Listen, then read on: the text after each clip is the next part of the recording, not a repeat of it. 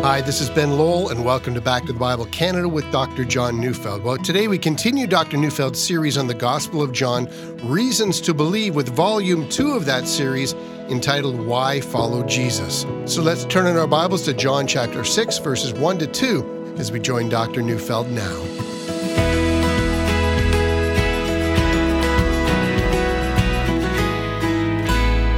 Every once in a while, I like to take account of why I follow Jesus. I was 18 when I gave my life to Christ, and I think it would be honest to say that my life was then in crisis, and I desperately needed a Savior. I had very narrowly escaped what could have been a fatal car accident, and I thought, had I died that afternoon, I would have gone to hell. I had fallen in with a bad crowd, and it occurred to me that I was not in control of my life, and that God had, in mercy, spared me from eternal torment, at least for the moment. And so out of fear of hell and out of conviction that my life was out of control, I surrendered my life to Christ. Now, I must say, my motivation for coming to Christ is hardly commendable. It wasn't the action of someone who made a decision that was morally praiseworthy. What is virtuous about someone who doesn't want to go to hell? Well, nothing. When I surrendered to Christ, even my act of surrender was neither upright nor honorable. I can't look back at my conversion and say, I chose a more superior way to live than someone else. No, the glory does not go to me for my conversion. That God would have had compassion on me is a reflection of His condescension and of His loving mercy, and not my self-concerned decision. But as I think back on my conversion, I do know that I thought that heaven and hell were real things, and so I was concerned about myself far more than I was concerned for the glory of God or the loveliness of Jesus. That God was full of glory, I must say, at my conversion, that idea had never even occurred to me. Now, as the years have passed, a change has occurred. Over the years, the loveliness of Jesus has impressed itself deeply into my soul, and I see in Him everything worthy of praise. After all, I now know there is nowhere else for me to go other than Jesus. He has the words of eternal life, and He's the only one worthy of a lifetime of devotion. But that's not why I came to Christ in the first place, but that is what I found in Christ after I came. I came to Christ in the first place for purely selfish reasons, period. And furthermore, when I make a list of my blessings, I usually conclude that Christ has now made me into a rich man. Look, my sins are forgiven. I'm freed from condemnation. I find I'm loved by God and enjoy a personal relationship with the Creator of the universe. I have the promises of eternity, and I have hope. I know that right now I'm in training to rule and reign with Christ for eternity. I know that I have been adopted as a son of God, and I am a joint heir with Christ. I have a Bible which contains the very words of God, which I still read with passion and joy. But other stuff has become a part of my life, and it's directly connected to the fact that I have been saved. I have a wife who also loves Christ, and Kathy is both my lover and my fellow soldier in Christ. I'm learning to love her as Christ loves His church, and she's learning to submit to me as the church submits to Christ, and all of that is grace. I have more. I have children who love Christ as well as grandchildren. I'm blessed to hear my grandchildren pray. It brings me to tears. And after all these years, I still have a place in ministry. I have the joy of teaching the Word, and my life has meaning. I'm a rich man. In the way that riches truly count. I've come to the same conclusion as King David did in Psalm 16, verses 5 to 6. Lord, you have assigned me my portion and my cup. You have made my lot secure. The boundary lines have fallen for me in pleasant places. Surely I have a delightful inheritance. Now, some of you have the same experience. I know that some of you know Christ and you're struggling right now, but that struggle doesn't mean that your hope and your future is not as rich and as deep as mine. Christ is our treasure chest of holy joy, and my, oh my, what a rich salvation. But this last part, the part of having a wife and kids and having health, is this why I follow Jesus? What if all of that was taken away like with Job? who lost his children to death. All his wealth was gone in a day.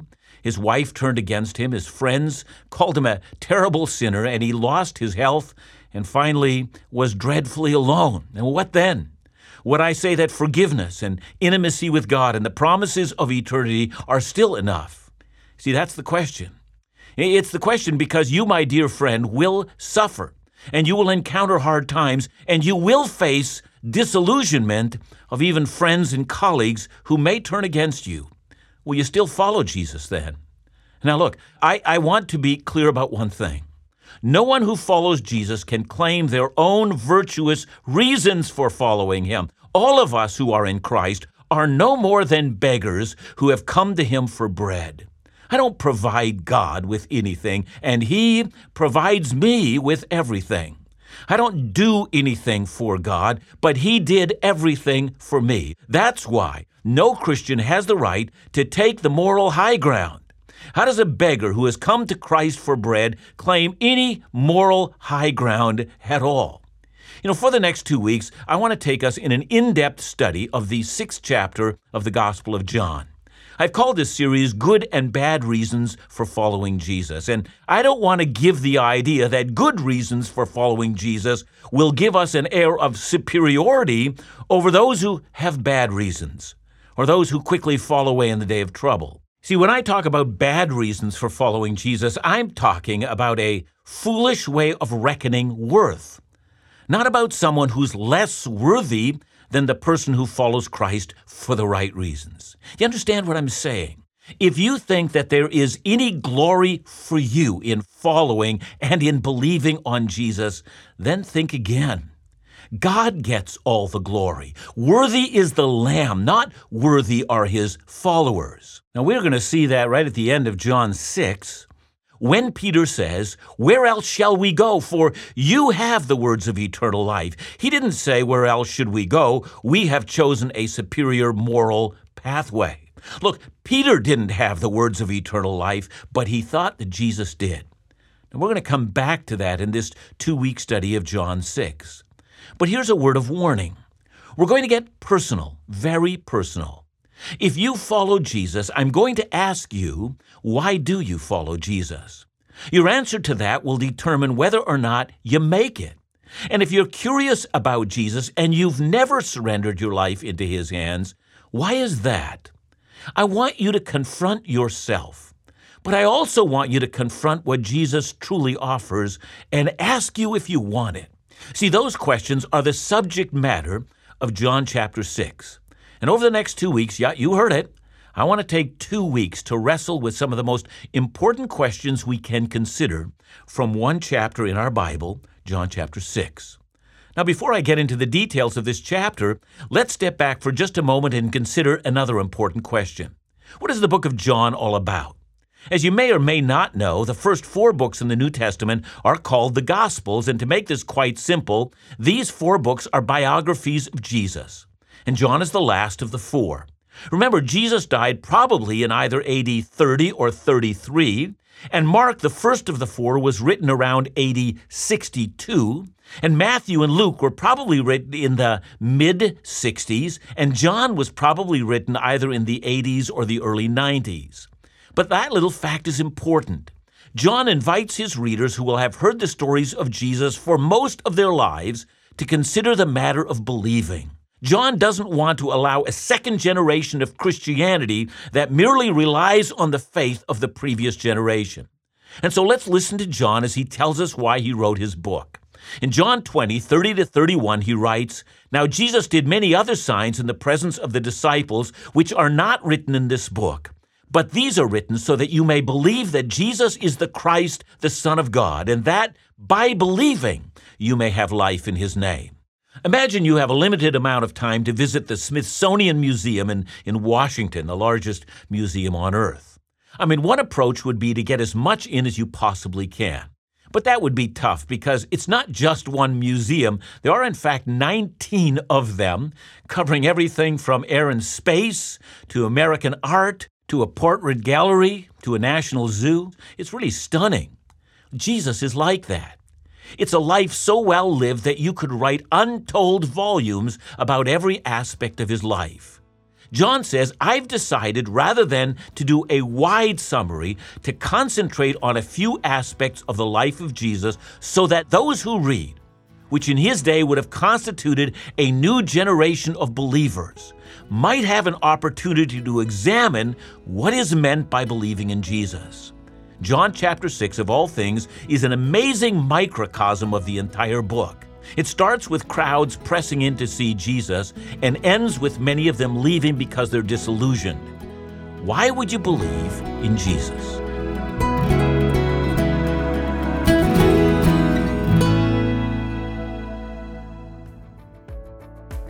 The Gospel of John challenges a new generation to re-examine what it means to live in genuine faith, to live based on the truths Jesus taught.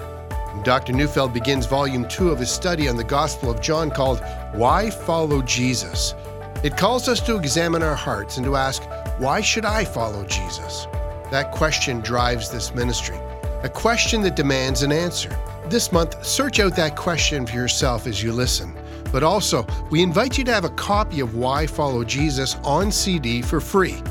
And as an added bonus, request a copy in print of the Gospel of John for yourself or to pass on to someone asking questions about Jesus. So call today and request Why Follow Jesus, and as an added bonus, receive a copy of the Gospel of John, all for free by simply calling us at 1-800-663-2425 or visit backtothebible.ca.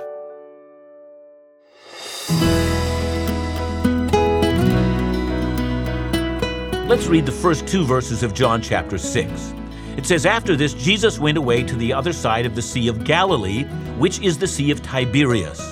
And a large crowd was following him because they saw the signs that he was doing on the sick. Now, when we read the words after this, we're well served to ask, after what? About a year has passed since Jesus first cleansed the temple, which is found way back in John chapter 2. Many Bible students are surprised to learn that Jesus cleansed the temple on two separate occasions, once at the beginning of his ministry and once at the end. And so near the beginning of his ministry, Jesus was in Jerusalem, and he had created quite a stir. After he is challenged by the Pharisees as to what sign he might produce to indicate that he had the authority to act in such an outrageous fashion as when he kicked out the merchants from the temple and created a chaos. Well, Jesus said, destroy this temple, and in 3 days I will raise it up. Of course, he meant that his body was the real temple, and if you think about it, that was much more outrageous than kicking out a few merchants from the temple. Now, after that event, Jesus went back north to the more sparsely populated region of Galilee. John tells us very little about what he did there, but then again, he doesn't have to because, as we know, Matthew, Mark, and Luke have already described that part of Jesus' ministry in some detail. So after this, which we read at the beginning of chapter 6, well, that seems to mean after some time in Jerusalem, Jesus is again in Galilee. And with that, we come to the drama of chapter 6, a drama that takes place in Galilee, which starts with the account of the feeding of the 5,000.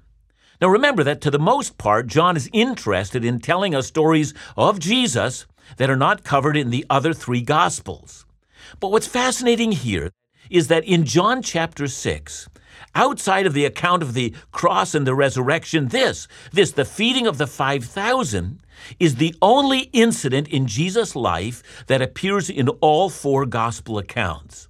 So that must mean that at this moment, when Jesus fed the crowd, this was considered by all early Christians to be a pivotal moment in the life of Jesus. So what actually happened? Well, from all four Gospel accounts, we read that Jesus had gone to the other side of the Sea of Galilee, and that the Sea of Galilee was also called the Sea of Tiberias. I think John mentions that because as John writes his book, he's writing from the city of Ephesus. And by the time that John writes, the Romans have by then already destroyed Jerusalem, and they've driven the Jews out of their historic homeland. That event happened somewhere around the year AD 70, and it's written about by the Jewish historian Josephus. In his book, it's called The War of the Jews. But John knows that his readers are not familiar with the land of Israel. And so he has to tell them that the Sea of Galilee is also called the Sea of Tiberias because it's named after the Roman Emperor Tiberius. Now, furthermore, he tells us that Jesus went to the other side of the lake, and well, that might not seem significant to us, but I think it is to John. See, the other side of the lake would have included areas known as the Decapolis, and they would have been the land of Israel's Gentile neighbors. Clearly, Jesus was going to a place where he was not well known. He wanted to get away. He wanted to rest, to pray, and to recharge. He'd been keeping a demanding schedule, and he was planning to be alone, and that's essential. Jesus is becoming so popular that it was becoming increasingly difficult for him to be alone. And then what is essential to this account is that the crowd followed him to the other side of the lake. Many of them took boats. Some, I imagine, would have walked, actually traveled into Gentile areas. That's how popular Jesus had become. People would go a long way just to be with him. Now, here's another facet of this account that's absolutely essential. The people of Galilee were very different from the people of Judea and Jerusalem. The Galileans were peasants. Some were fishermen, and a great many of them were either farmers or they were day laborers. That means that the majority of them were living on a subsistence wage. And for that reason, the questions that they asked were very different kinds of questions than the ones the Judeans would have asked. See, the Judeans asked questions about the meaning of Sabbath, or the true intent of the law, or what was the relationship between loyalty to the one true God and then to the Roman Empire. But the Galileans, well, they were interested in where their next meal would come from and whether their children were going to survive. That's what makes this scene so amazing. This crowd of Galileans actually followed Jesus to the other side of the lake into the Gentile territory without having enough to eat. That's how desperate they were for what Jesus had to offer. Now remember, we're talking about good and bad reasons for following Jesus, and I must say at the outset that it's not wrong to turn to Jesus because your life is in peril, or because you're suffering, or because your family's falling apart, or because you don't have enough to eat. Need has driven many people into the hands of Jesus. Look, I know of many people who have come to Jesus because they were looking to be healed, or because their finances were imploding, or because they had reached a moment of desperation. And I know of some preachers who have condemned people for coming to Jesus because of these, extremities of life. But the clear account of the gospel is that Jesus did come to feed the poor and heal the sick and drive out demons from those who were demon-possessed. You see, Jesus has all authority in heaven and on earth, and it is no sin to be as the blind man was, as he, cried out in his desperation, "Have mercy on me, Son of David." Jesus hears that, and he responds with grace. He's moved with compassion for the needs of the human race. That's not the problem that John addresses in John chapter 6. But there is a problem in John chapter 6. See, the chapter begins with the feeding of the 5,000, which results in many of the crowd who want to make Jesus king by force. And then after that drama, evening comes when Jesus walks out to his disciples who are now in a boat. He's walking on the water of the Sea of Galilee, and that's astounding. And then the next day, the crowd, realizing that Jesus is gone, is on a frenzy to find him again, and they do. He's gone back across the lake. He is in his hometown of Capernaum, and they're off to find him again. And it's right there that a difficulty ensues. Jesus says, "You're looking for me because I filled your empty stomachs the day before." To which they have to answer, "Well, yeah, that's exactly why we're following you. You're the difference between subsistence living and living in abundance." And with that comes a long discussion. Don't work for food that doesn't last. Don't just eat bread that takes care of your needs for one day, and then tomorrow you'll find you're in the same predicament that you were in before. Instead of eating temporal bread, I want you to feed on me. Eat me, says Jesus. I am the bread of eternal life. And that's the moment that the break occurs. See, at that moment, many of the crowd start grumbling, and a great many simply say, we've heard enough, and they no longer follow. And it is the drama of John chapter 6 that invites us to examine ourselves and what it means for us to believe. See, I began today's message by saying that, when I came to Christ, I came because I was afraid of death. I was afraid of the final judgment. I was afraid of spending eternity in the lake of fire. These things were real to me, and I needed relief. I said there was nothing commendable about my motivation, but on the other hand, there was nothing wrong with my motivation either. I was motivated by the desire to survive, and I believed that the difference between life and death was Jesus, and that's why I turned to him. And that was a good thing to do. You might identify with my story, and you might not. I know of one woman whose son was dying. She turned to Jesus, and he immediately healed her son. There's nothing commendable about her motivation either. I mean, she loved her son, and why shouldn't she? She was his mother. And she believed that Jesus could heal him, and he did. See, I know of others who are desperate for meaning in life, and others who wanted Jesus to heal their marriage, and others, well, you get it. We all come to Jesus because we believe he can deliver us from our moment of desperation. I know of soldiers who have found Christ in the heat of battle and who have cried out to him for his salvation. Nothing wrong with all of that. But after we come to Jesus to satisfy our needs, he turns and demands we face another reality, one that many of us have never considered. Why are you spending your life trying to stave off temporal concerns and don't even consider the matter of what I really have come to offer? I offer to you the life of eternity, and that life comes only as you feed on me. Clearly, when it comes to our salvation, we have so much we need to talk about.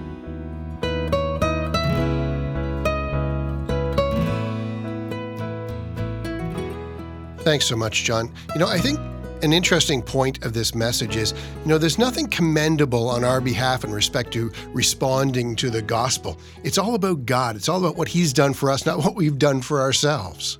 Yeah, Ben, this is such an important point because if we think that we have done something commendable, well, then all glory doesn't go to God. I mean, it becomes a man-centered, man-glorious gospel. And some of us have fallen in that trap.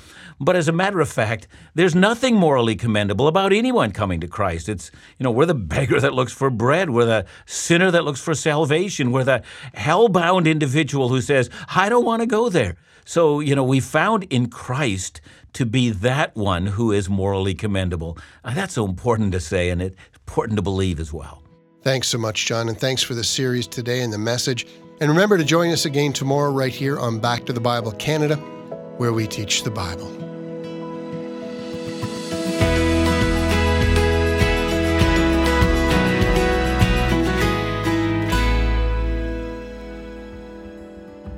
In the month of June, Dr. Neufeld and a team from Back to the Bible Canada will be traveling to India to join the ministry team of Back to the Bible India to conduct 2 Bible teaching conferences in both Delhi and Hyderabad.